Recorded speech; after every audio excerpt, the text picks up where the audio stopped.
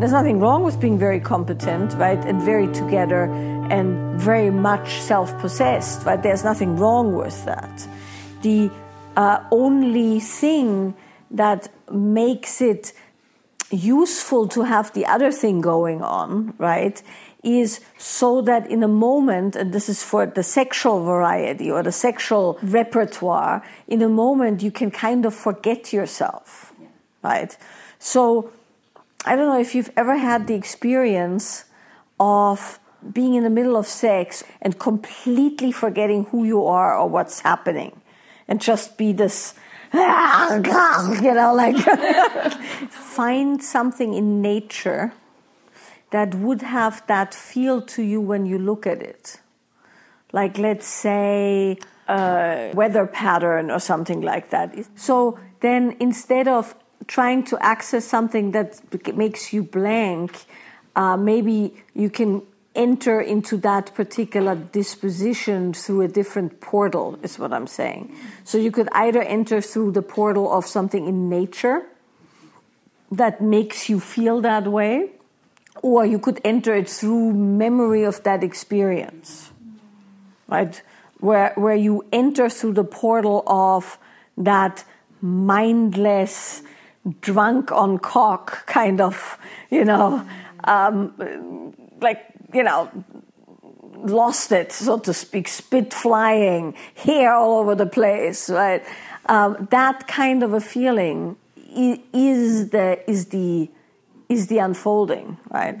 So you have to go with the unfolding, however the unfolding can be unfolded. If it can't be unfolded through, because it's not for a lack of trying, because you do all kinds of stuff, and I know you do stuff with the other stuff that you're doing and everything, right? So if it hasn't unfolded in that way, that's not the way in.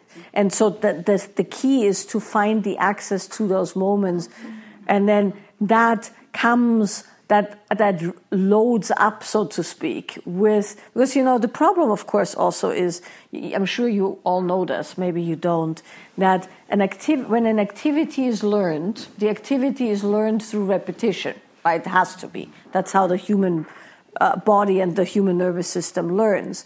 So when you learn an activity, like for instance, when a child first grabs for a cup, right? They don't know yet how to do that. And eventually they hit the thing. And then the brain goes, and then eventually, now I don't even think about it. But whatever emotion was loaded into that particular pattern reloads every time you do the pattern. Right? So if you have tried to access certain things and you fuzz out every time that happens, that will reload the next time you do it and the next time you do it. And it becomes useless to tread that path, right? Because it has all this connotation. So you have to just leave that path well enough alone and find a different access point, right? And then load that access point with positive emotions and associations. And so when you think of the hour in Amsterdam and what it took, because you knew you couldn't keep it up for an hour with the usual, let's give him a 5-minute blowjob before we have sex kind of, technique, then that's a good access because you did it and it was probably great and you did it for him and it probably did an amazing, heart-opening, mind-blowing job for him, so to speak, right? And so then it loads up with that feeling of devotion and that feeling of commitment towards that part of your relationship, and that will make it so you're not fuzzing out. Yeah, well, that's why you'll access it in practice outside of the sexual occasion, and then you have it in the sexual occasion, and eventually it will start unfurling in the rest of your life when you choose to. Right? There's certain activities during which that is not recommended. Business meetings for one, yes, driving small children to school, things of that nature. But then there's areas where you could play with that a bit. But the way in is through the portal of the memory of something where you had it and where you had it in the right set of circumstances. Anger is a difficult thing to consider because what you are saying here is right? It is a destructive set of circumstances. So you being angry in the presence of someone doesn't have good outcomes. It just doesn't. Nobody wants to be screamed at. Nobody wants to be raged at, regardless if they've done something wrong or not. Nobody wants to be punched or screamed at or scratched or deal with somebody who's completely out of control. That's a given, right? And so as important as it is that you are capable of being with your own anger and expressing your own anger, there's a big caveat, and that is that most anger directed at another human is abusive. And so all the bullshit about how women should be angry at their men so that the men straighten out is essentially spoken by men who have fried nervous systems. Unbelievably fried nervous systems. I know several of them who, are ex-alcoholics and other, assorted drug users who've spent their entire life taking people's anger for no reason whatsoever other than dogma. And it's very, very important to understand that anger is anger, and that means it's violent.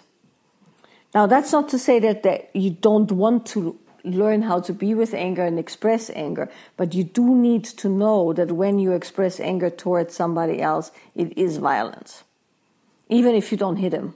But screaming at somebody in a certain way is like hitting somebody in a certain way. And you know that if you've ever been on the receiving end of anger. That's why I'm saying there's a caveat. You don't direct the anger against somebody. You get it out. But ideally with nobody present other than maybe a therapist who is very clear and also trained on the fact that the anger is not directed at them. Because I can tell you one thing which is very interesting, having been a therapist for many, many years and having dealt with very, very, very angry people. I'll tell you a story later about my anger highlight experience, which is a very funny story in a certain way. But even if you are aware that the anger isn't directed at you, and you're in a room with somebody who gets their anger out, your nervous system reacts exactly as if you are being violated, right? You all know that because so many of you have been in rooms where people got angry, and it's like that your system loads up threat, fight or flight kicks in. Mm-hmm. So that said, it's very important that you are in touch with your anger. It's very important that the anger is not directed at anyone. Oh, definitely not inward. Yes, definitely not inward. And so I'll explain all of the mechanisms in a second. But that's the important thing to know is anger is a violent, abusive thing. And there's no spiritualizing that. That's going to make that any less so when you look at the body and the somatic trauma patterns in a human's body. And when you look at people who expose themselves to anger willingly or unwillingly, and what happens to their nervous systems. And you can always tell when people have these shredded nervous systems. So that said, there is two kinds of anger. There's the anger which is a primary reaction, meaning somebody does something and it angers you. Rightly or wrongly is not the point. So that's primary reaction. Secondary reaction is I hurt you and you feel pain, like I say something cruel to you, and it goes ouch, and then you go fuck you, right? So if you would react, right, you're probably not reacting but stuffing it, but the feeling is ouch, hurt, and then an outwardly angry or inwardly, depending on what it is, expression against the pain. So that's a secondary reaction. So it's very important because a primary reaction is being dealt with one way. A secondary reaction needs to be dealt with another way. All old, pent-up, non-current, stuffed stuff needs to be dealt with in a separate way. So there's 3 categories, right? So if you have old anger and old resentment, there's 2 ways to go, and usually it's best to do them parallel. Actually, there's 3 ways to go if we want to be very, very precise. So number 1, you go see somebody, ideally a therapist, right? So you go see somebody, so you define what it is that you're angry about, and you define what's primary and what's secondary. Parallel to that, you work on the body in a somatic way. There is therapists who do both, right? They do somatic work while they're doing talk work, where you track and trace how anger arises in your body and how you stuff it and where you stuff it and what are the mechanisms, the coping mechanisms of stuffing it. Right? Maybe you get super effective, or you get very quiet, or you get very sleepy, or a combination thereof, however, whatever it is. So you trace the coping mechanisms in the body, and you work with no longer doing these coping mechanisms. All the while, you do things that release old pent-up stuff in your body. And you can do that passive or active. Passive, you do body work, somatic body work, where somebody works on you and gets it out of your body. Or active, you do something like hit shit with a nerve bat or something like that, which is mostly useless unless it's done in the context of that kind of therapy. Or you can do something like nonlinear movement, which you've done here with me, where you let the body unwind it. And you might be screaming, you might be shouting, you might be crying, or nothing might happen, and you might go numb, and you'll have to move through the numbness for a while. That's all of those are options, right? That's to get the sediment of the old anger out. Because it's not anger that you can express anymore. So meaning, if you go up to one of your siblings and you suddenly start unpacking this stuff, in an angry fashion, the only thing that's going to happen is they'll get hurt, you both get traumatized, and they'll think you're insane. And they'll come at you in some way to shut you down. Right? Because to them it's like, what the fuck's wrong with you suddenly? Right? And because anger is not an accepted emotion societally, and it's also not an accepted emotion from a therapeutic, traumatic viewpoint, right? It's not a workable situation. But if you've worked your anger through your system, either somatically or mentally, psychologically, then you have the chance to do the thing that comes after, which is setting a proper boundary. Because the thing that gets you angry is the violation of your boundary. Right? Whatever that boundary is. Don't scream at me, or don't do this to me, or don't treat me like this. Where you have a boundary, but that boundary might not be communicated, or even if you communicated it, it's not being heeded for a number of reasons. And that's usually true with family. Right? Families are famous for trespassing on people's boundaries. Right? That's just the way it goes amongst siblings for the most part. So with the engagement with the anger, you'll get to feel what your primary reaction is, and then based on that and learning how to set the boundary, you can set the boundary, and it has the anger component, but it comes out not as violence but as appropriate boundary setting. Right there we come back to the know with the open heart, so to speak, right? Where you feel that but instead of going or instead of going right, you just go right, and you hold steady at your preferred boundary. And then you don't have to get angry because you're not being violated.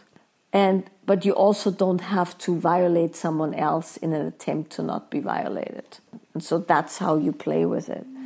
Because it's equally important, well, it's more important that your own nervous system doesn't get fried, so to speak.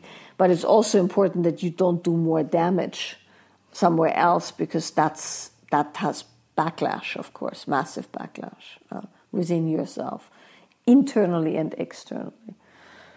So those are some considerations around anger. Then if it's a secondary reaction, the other thing to consider is to come to the primary reaction and work that through your system and acknowledge that in your system. Meaning, if the anger is a reaction to hurt, then you want to get to a place where you can actually process the hurt and once again probably set a boundary or express something so that it doesn't transform into anger.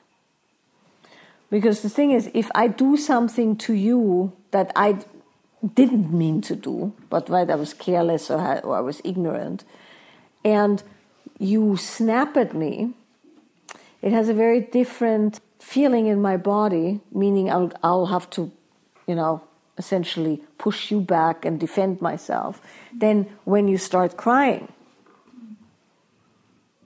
Because if I make you cry, everything in me is going to go, oh shit, right? I didn't want that. Oops, right? And then I will ask, what happened? I'm sorry, what can I do? Versus if you go, ah, and I'm like, well, fuck you then, right? Even though it was my fault. That's just how humans are. So in the secondary reaction of anger, the key is to learn how to trace the primary reaction and then express the primary reaction, because it is, for the most part, appropriate to show hurt. Right? Showing hurt isn't getting other people hurt. But showing rabid anger is always a violent expression, right? So, plus it's not true. You're not angry. You're hurt. So it's actually not I don't want to say authentic, because it's of course all authentic, but it's not the original emotion and sensation that comes through you. And so learning how to come to the original sensation also allows you to communicate to that person what really needs to be communicated, which is ouch.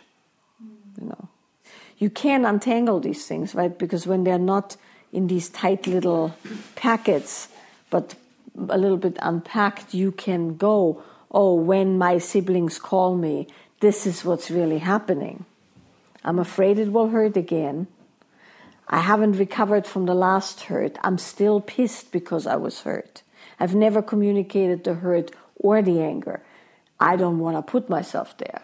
But I also can set a boundary because I'm now in a situation where I have to connect with them, which is a violation in itself, and right? So it becomes this ball of things. None of these strategies that we just talked about are appropriate in business. In business, you have to suck it up. And the reason for that is that there is so much at stake on so many domains that your natural emotional expression is pretty much never appropriate, right? For reasons that have nothing to do with it not being appropriate from a psychological standpoint, but from a strategic standpoint, from the standpoint of keeping a job, from a standpoint of a company culture, from the standpoint of what happens to you when you do those things, it's barely ever a good idea. These things are very, very difficult, right? Because there's something to be said about being able to express anger. And of course, anger is wired to passion, right? It comes from the same place.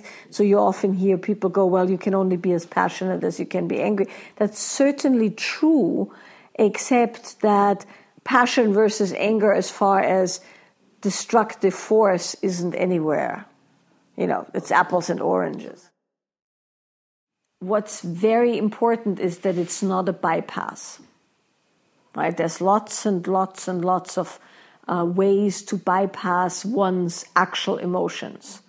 Spiritual, societal, religious, The first impulse is never forgiveness, right? When somebody hits your toe with a hammer, you're not going, I forgive you. So the first response when I hit your toe with a hammer is, ouch. The second response is, fuck you, get away with that hammer, right?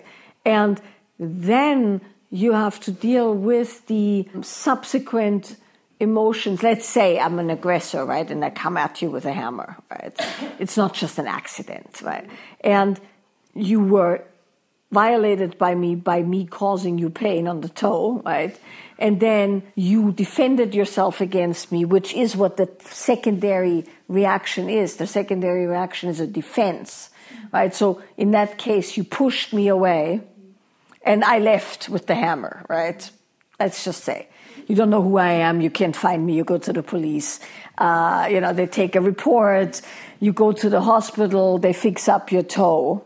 The next thing that happens is the trauma and the violation of that event, right? And that goes through stages, everything from if you are healthy and you know what you're doing, what actually happens is the body starts reacting and you start shaking and you start crying and it shakes it out of the body and then your nervous system resets. That's the best and optimal way. But that barely ever happens because usually you have to suck it up and then you have to talk to the doctors and then you have to talk to the cops and da. And by the time, that's all done, that primary release mechanism of the body, which is it's a somatic release, has passed. Now you're stuck with it. Now what's going to happen is you're going to feel unsafe. Every time you see a hammer, you get triggered. Every time you see a woman with red curly hair, you get triggered. You hear an Austrian accent, you're triggered, right? So now you develop all kinds of stress triggers that spike your system. And then you have to deal with that. And then you're going to get angry about the unfairness of it because what the fuck, right?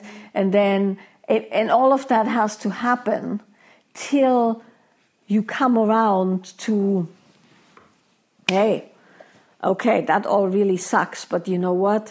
I'm kind of done with this taking up mental space, and I've gotten it out of my body. So God knows what befell her, but for my sake, I'm going to forgive her. So there's all kinds of ways where you could end up at reconciliation, but reconciliation is one of the last things that happens and not one of the first things that happens. Right? And that's important so that the course of the release can be observed.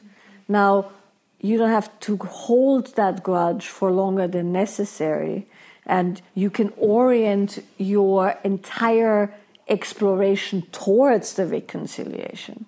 Right? You could say, at the end of this process, I want to be able to forgive, which is almost always appropriate. There's very few instances where that's not appropriate. Right? There is some, but very, very few.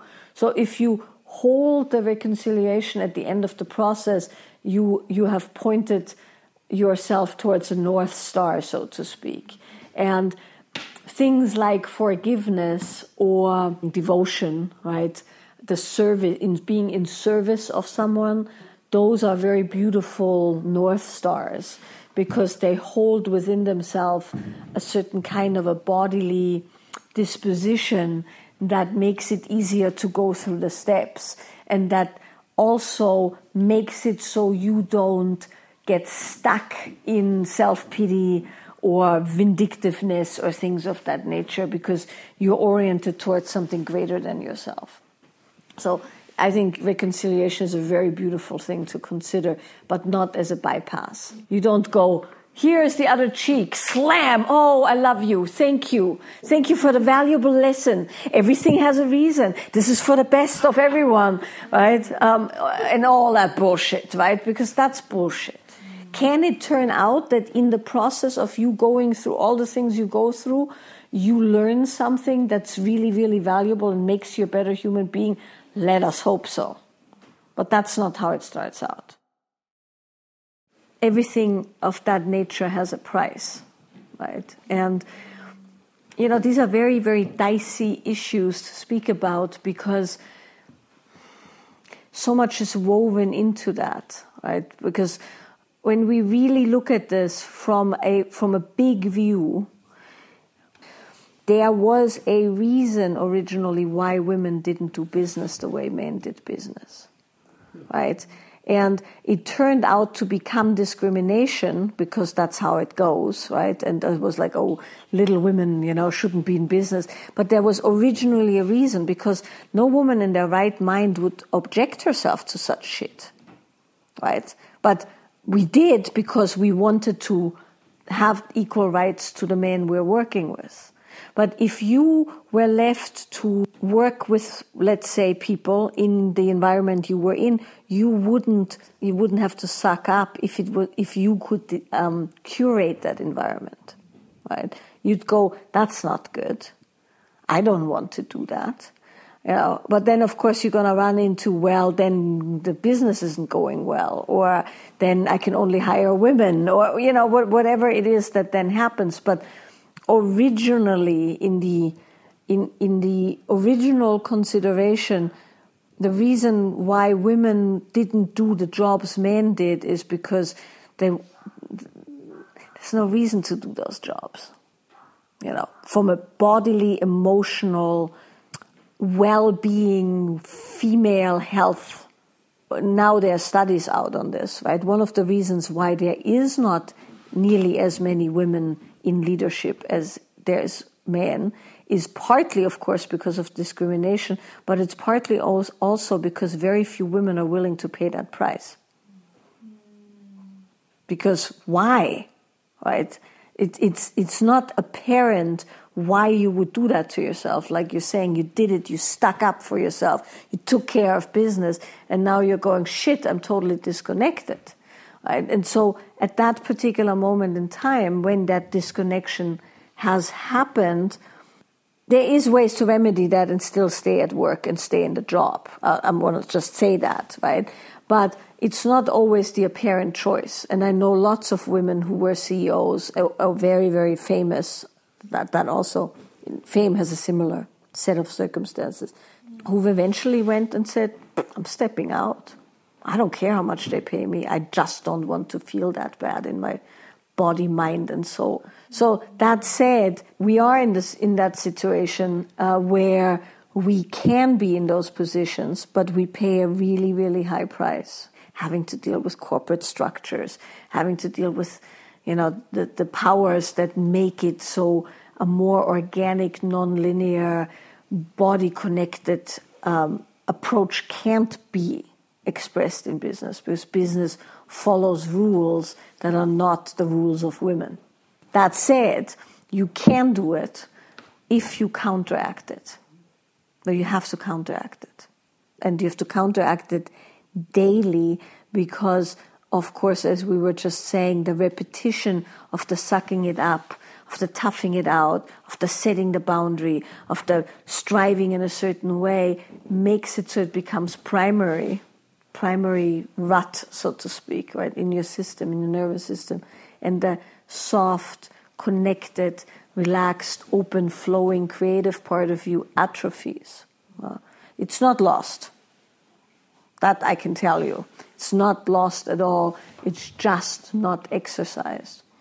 And so you can go and kick ass with the best of them. And I highly recommend it, because there is something really good about forging your own way. But then you have to come home and you have to spend the weekends and the mornings and any time you can softening your body and reconnecting with the parts of you that are innately yours and innately feminine, so to speak. And the thing is, you don't have to worry because it's your native disposition, right? That's the good thing. What was your first language? Do you still understand Hindi? So do you think you will ever forget Hindi? That's how that is. You're never going to forget that which you're born with, which is very feminine and very connected and it's just, if you don't speak Hindi for a while, you forget about Hindi, right? And then somebody comes by and speaks Hindi to you and it reloads an entire universe, right? Smells, sounds, tastes, the touch of somebody. It's right there. And it's like that with your own feminine disposition. It's gone nowhere. It's just nobody's come by and spoken it. And then once you found that thread in, and that's pretty much what we're doing here. Yeah, so you found the breadcrumbs that lead down the path to what's always been there, right? And it's not lost. You just finding the little path down. You're following the little thread, and there it is. And the nice thing about things that are native to you is they're sitting there untouched, right? They don't degrade at all. You just load them back up, and then they're available. And then what you have to do is, once you found it, so to speak, and you have it in your body again, then you go work, and then you go home and you find it. All right? And then you go work, and you go home and you find it. And then in a very short period of time, usually I would say 3 to 6 weeks, you automatically can reset when you want to. And then you have it both available. And then it is like you speak Hindi and English. Right? And there's sometimes a little bit of, when you speak both at the same time, it does some weird thing to your brain, right, and to your tongue.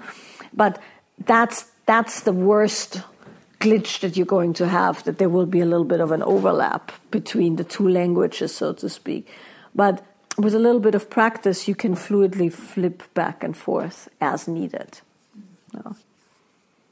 And that's then you're good. Then you can go and kick some major ass if you choose to, or you can decide to leave. But it's coming from a place of freedom and not from a place of deficiency. Yeah, of course. All business is built on the premise of killing something, right? The premise of hunting something and killing something for gain, and so. And those are the rules of business, and that's how business is done. Otherwise, it's not business. And that's why I'm saying it's such a dicey issue, and you have to be so careful for political correctness, for proper understanding, and all of those kind of things. Because when I say this, I'm not saying women shouldn't do business, but you have to understand that the act of going into an office and working with other people on a common goal that has to do with achieving things, beating out the competition, making money, winning, killing things. That's why they say I made a killing in business. That particular activity, regardless if it is performed by a man or by a woman, doesn't matter, is a masculine activity. And it follows certain rules. And the rules are objectivity, keeping cool and not having emotions involved, keeping your emotions to yourself, not showing weakness, which fakes out the enemy and makes your allies more confident in their ability to win, right? I mean, there's reasons for that. That's like saying, I want to play tennis, but I don't want to use a racket. Well, you're playing fucking tennis. If you don't want to play tennis, if you don't want to use a racket, don't play tennis, right?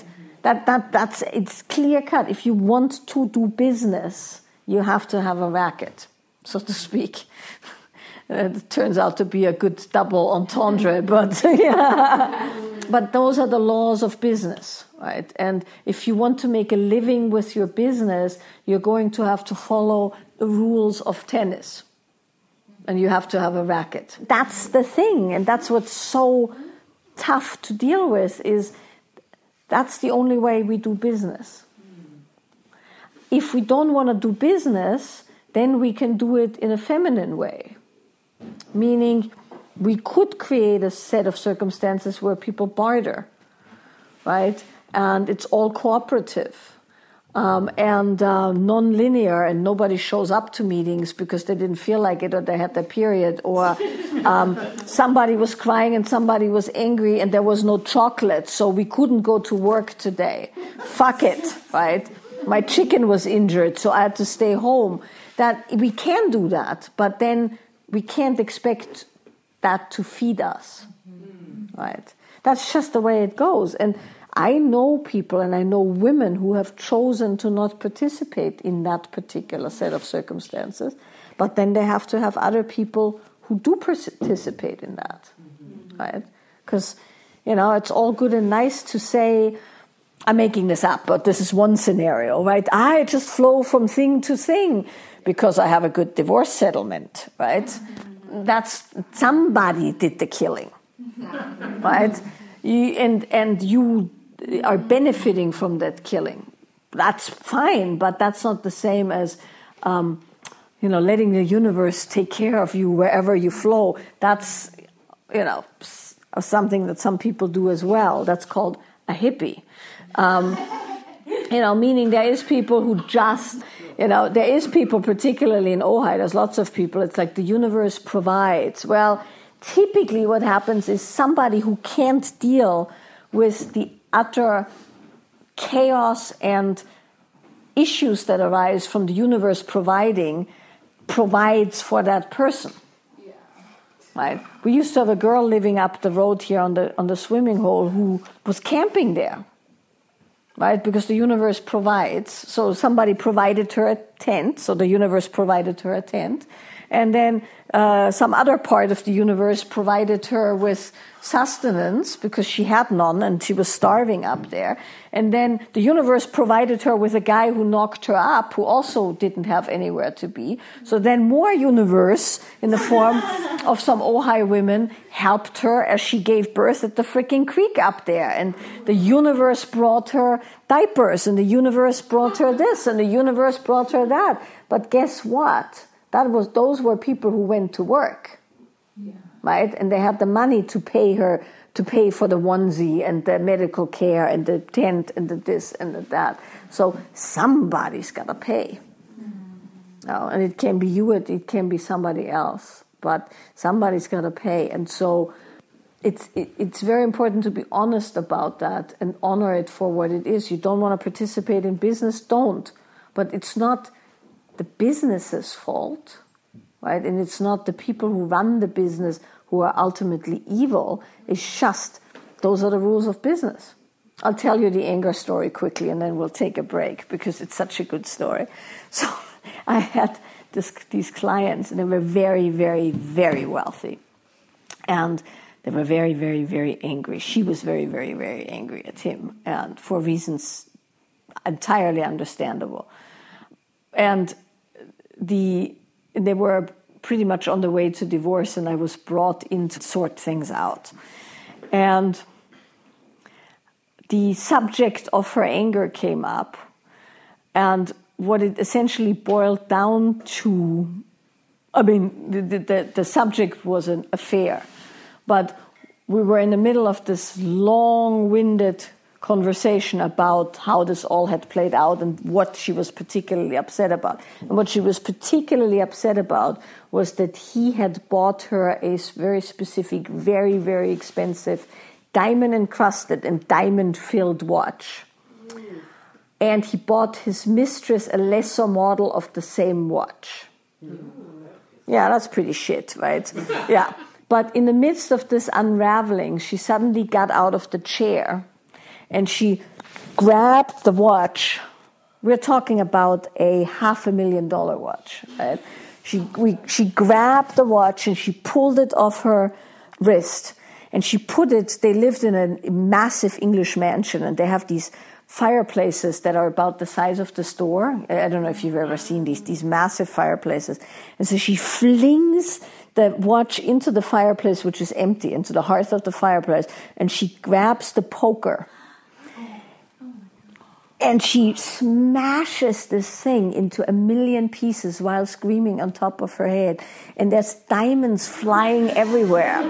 Like, you see them, just going everywhere. And she beat that thing into a pulp. And she felt good for about 3 minutes. And then it started again. Because that kind of anger doesn't relieve itself by destruction or violence, right? But it was a sight to behold. And it took everything I had. This was 15 years ago or so, right? It took everything I had not to go look for the diamonds later. In my mind, I had this visual of me scurrying around in the fireplace looking for the diamonds. Because it was just so insane, the whole thing. But I'm saying this to say, one could say that was a therapeutic moment, but it really wasn't actually. It was just highly destructive. And she had that moment of release, and 5 minutes later, the whole thing had reloaded again, and it didn't actually. And now she felt really, really bad and guilty, and also very sad because she loved that watch, and and all of that. So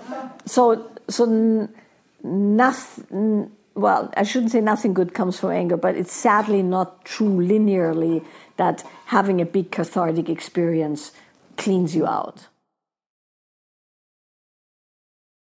I mean, we're amongst women here. Men have their versions of that, but amongst women, it's a very common thing that we either dumb ourselves down, or we're constantly told we're too much, or scary, or too intense, or all of those kind of things. But there's always somebody complains about something we're doing, essentially, right? And and you are right. It is an artistic choice, but it's a double-edged sword in a certain way, or there's two sides to this equation is another way you could say it. Now, people fall into this trap one way or another. On one end, I think it is very, very important that you can meet people where they're at. And I think that's a sign of both maturity and compassion, and also a certain mastery of your energy system, where you are capable of. Who was here? Who's the math professor in the room? Where are you?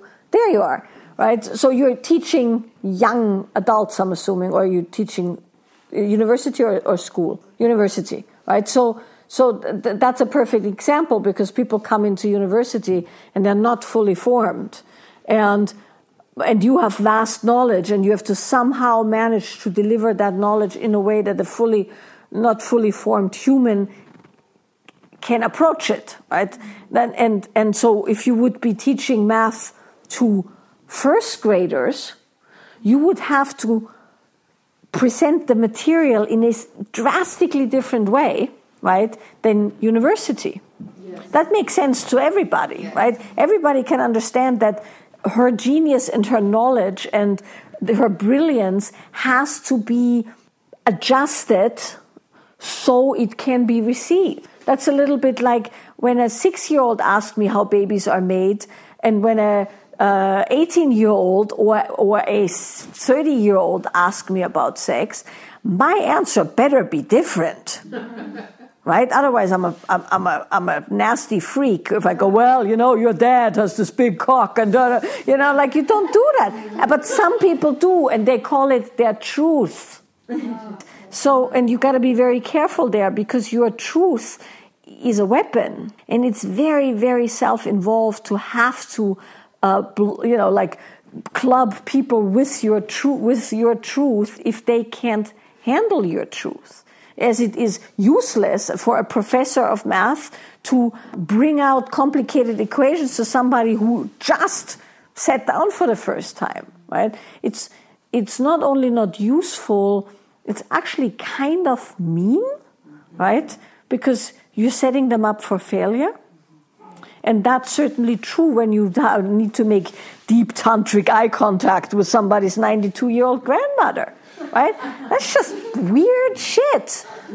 And she didn't sign up for that. And so when you force people to take your truth, you're essentially serving them things that they didn't want. And if you're somewhat honest, and certainly that takes a bit of honesty, is then you look back, then you'll see that the things that were your God honest truth 5 years ago are kind of cringeworthy now, right?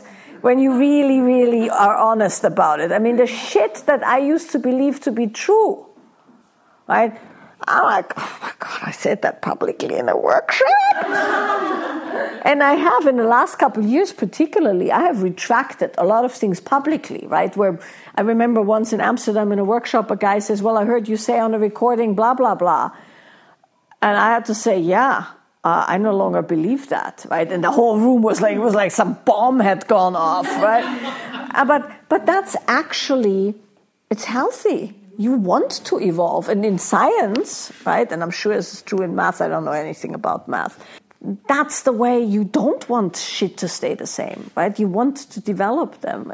And so that all said, Your truth, to bludgeon somebody with your truth is kind of a violent act. However, if you've never individuated enough to have a truth, you're going to just shape yourself into whatever form, like you said, the shape of the container. And so there's usually a moment in every person's evolution where their truth becomes the really important thing, right? Because they have to develop that muscle, that body.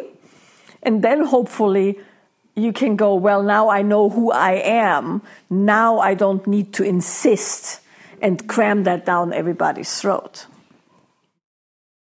Yes, well, that's a different story, right? So there is the knowing who you are and being formed. Then the art form is to give off yourself in the appropriate colors and textures and flavors so that other people are enlivened by you.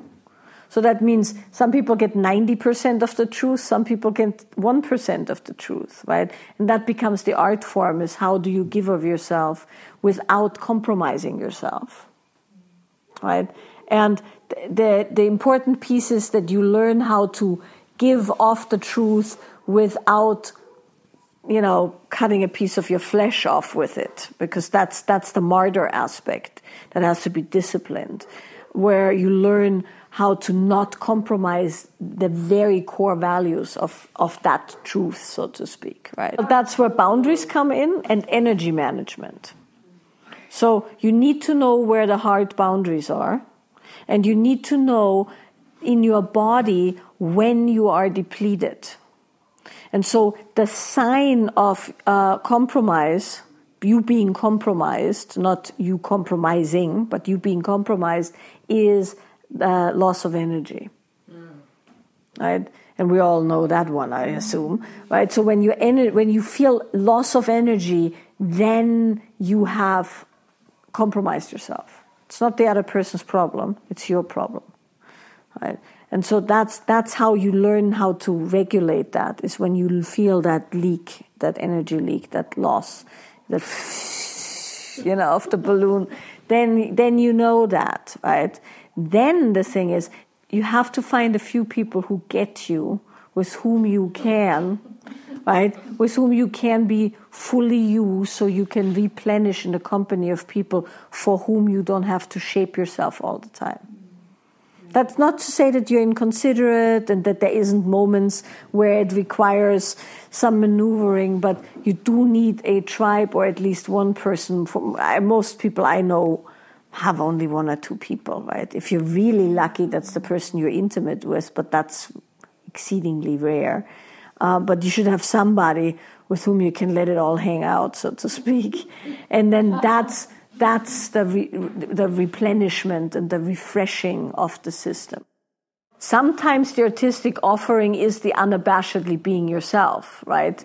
Because the thing is, we had a conversation we had a call scheduled that had to do with some business. So it wasn't her and I having some, it just happened that took 3 minutes, and then we started talking, and then 4 hours later we were still talking, right?